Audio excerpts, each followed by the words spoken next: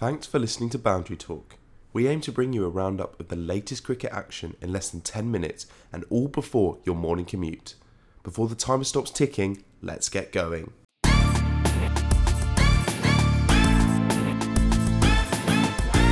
The timer has started, and for better or for worse, it's just me today, my first solo episode. Ollie is nowhere to be seen, despite rumours that he might be about.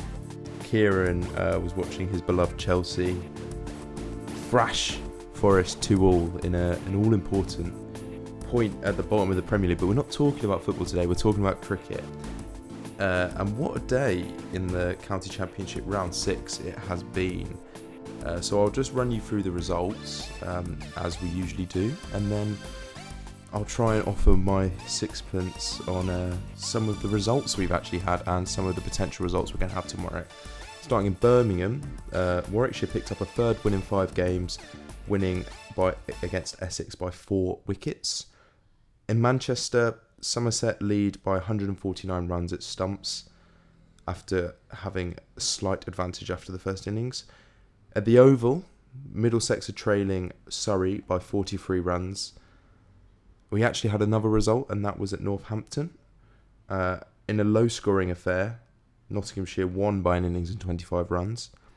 And then at Canterbury, Kent have put on a solid opening partnership, but they're still trailing Hampshire by 212 runs.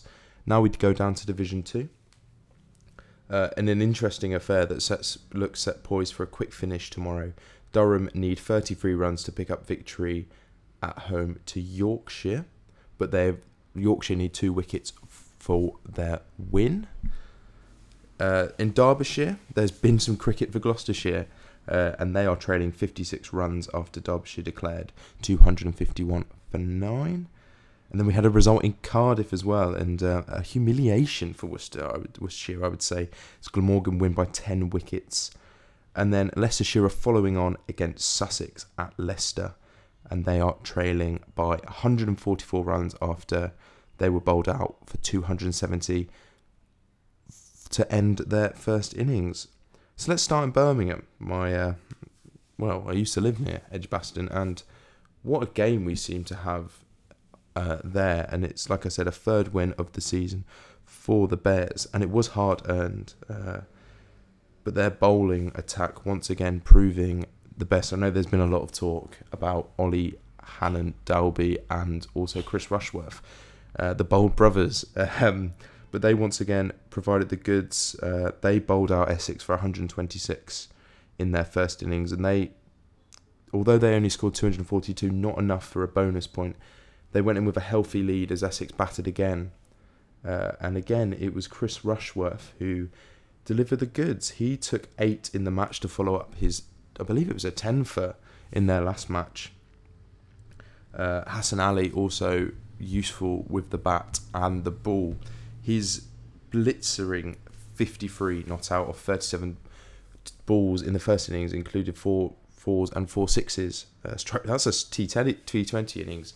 But, it wasn't easy for Warwickshire, and I wouldn't expect it to be. It seemed like a bowling-friendly pitch, and Essex definitely have the bowlers to provide the goods on such a pitch, including Jamie Porter and Sam Cook and even Doug Bracewell. But Warwickshire got over the line, and that innings of 29, and they were chasing 100, but that innings of 29 of 31 from Will Rhodes, and then Ed Barnard was the one to see it home with a 23 off 28. That seems key, and it's interesting because I don't think many people, especially after their relegation battle last season where Liam Norwell's heroics on the final day of 9-for saw them stay up, would have seen this sort of turn of form. And even at the start of the season, it wasn't too convincing from the team from Birmingham.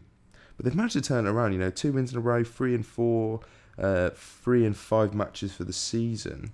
Currently sitting top of the standings, although Surrey will surpass them with a victory. And I just think, if you look at that team, there are some international stars. You've got the likes of Hassan Ali, who's played for Bangladesh. Yeah, but apart from that, you've got a very, very strong bowling attack. Chris Rushworth and Ollie Hannon Dalby leading the way there. And those are 2 of the best bowlers on the county circuit. I know this is almost old news talking about them, but they just provide the goods again and again. They're so reliable, so consistent. That's such a good signing for the Bears. They've got players like Sam Hain, who, our love for on the pod has been widely shown, and, whether he should be called up for England or not is another story. Alex Davis, again, he was a good signing from Lancashire a couple of seasons ago. They've got Ed Barnard, again, an incredible signing. Dan Mousley, Danger Mouse, they call him, and Edgbaston. He's been playing well. Not so well this game, but, teams struggle against Warwickshire. They just struggle to get those big scores, and understandably so with that bowling attack. And, they could be the shock. I mean, they're just so up and down. Like, 2 years ago, they won the county championship. They won the Bob Willis Trophy. But, like I said, relegation fighting last season. But, I've spoken too long about Warwickshire. Let's go to another result and another team where the bowling attack is just out of this world. One of the best in the league, and that's even without a certain Nighthawk Stuart Broad. And that's at Nottinghamshire, where they decimated Northants. Northants really did not have a good time of it. First innings out for 158. The highlight was a 5 for Brett Hutton, who is one of the most underrated bowlers on the county circuit, I would say. Another 2 for Dane Patterson, who shone in Northants' second innings after. Nottinghamshire, again, not a great score, only one bonus point, 255, but an impeccable innings of 76 for Joe Clark, their keeper. Helped by 39 for Ben Duckett, 34 for Matthew Montgomery. And that was enough, because throwing the ball, once again, Nottinghamshire did the stuff. All out for 72, and that means they win by an innings and 25 runs. So Northants couldn't even make them bat again.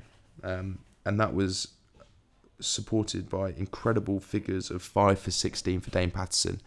Dane Patterson and Brett Hutton are, that's one of the most dangerous opening bowling attacks I can think of. And, that's the thing with they throw Stuart Broad in there, but they don't need Stuart Broad, it doesn't seem. And an excellent win for the boys from Trent Bridge, who have been on the end of some unlucky results this season, especially that one at Middlesex, where, I was especially impressed by their sort of intent, allowing Middlesex to bat, to chase their innings as they did in the end. Sort of an incredible result, but fair play to them. Let's just quickly go over other places in Division 1. Ollie spoke a lot about Somerset Lancashire yesterday, and that sort of the worry, and I'd just like to place on record my worry for Jimmy Anderson. Let's hope that injury is not a big one. But Matt Henry with a good debut first innings for Somerset, 4 wickets for Craig Overton, who's struggled so far.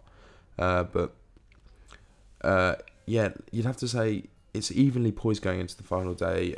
If Lancashire are struggling with that bowling attack without Anderson, but he's absent her. He didn't bat, which isn't great. But that wicket of the captain Tom Abel is by Hartley is so important, I think. And if there'll be a new batter coming in, probably Cola Cadmore, who he's gone on record and spoken about his desire to play the shots, to get people tearing their hair out with the shots like he did in the first innings. But if they can get a few quick wickets, especially that all-important wicket of James Roof Centurion in the first innings, then there could be a result on there for Lancs, who have underwhelmed, I'd say, at the start of this season. And the London Derby, I think that one, again, it is similar position to that Lancashire game, although Middlesex still trail. But a solid innings from Max Holden, who hasn't had many of those so far this season. Sorry the favourites there, but, if Middlesex can dig in, which they just have failed to so far this season, then they might be able to hold on for a draw. I can't see a win going back to Lords, and then again, Kent have just got to bat. They've got to bat long. I can't see a win there, although I may be proven wrong. I'd love to be, but if Zach Crawley and Ben Compton, there's obviously something in the pitch for batters. Hampshire's first innings of 373, but that first innings from Kent, 95, just awful. But yeah, Yorkshire versus Durham, and we've only got 30 seconds left. An incredible effort by Ben Rain and Matthew Potts. 213 for 8, needing 246. So that one's the one that I'm probably be tuning in at 11 to see whether Durham can do it or whether Yorkshire can actually pick up a much needed first win of the season. 15 seconds left. Let's just talk about Sussex versus Leicestershire. A great effort by that Sussex bowling attack that I thought probably looked a bit weak to force the follow on, and that's all we got time for. Thank you for listening to Boundary Talk.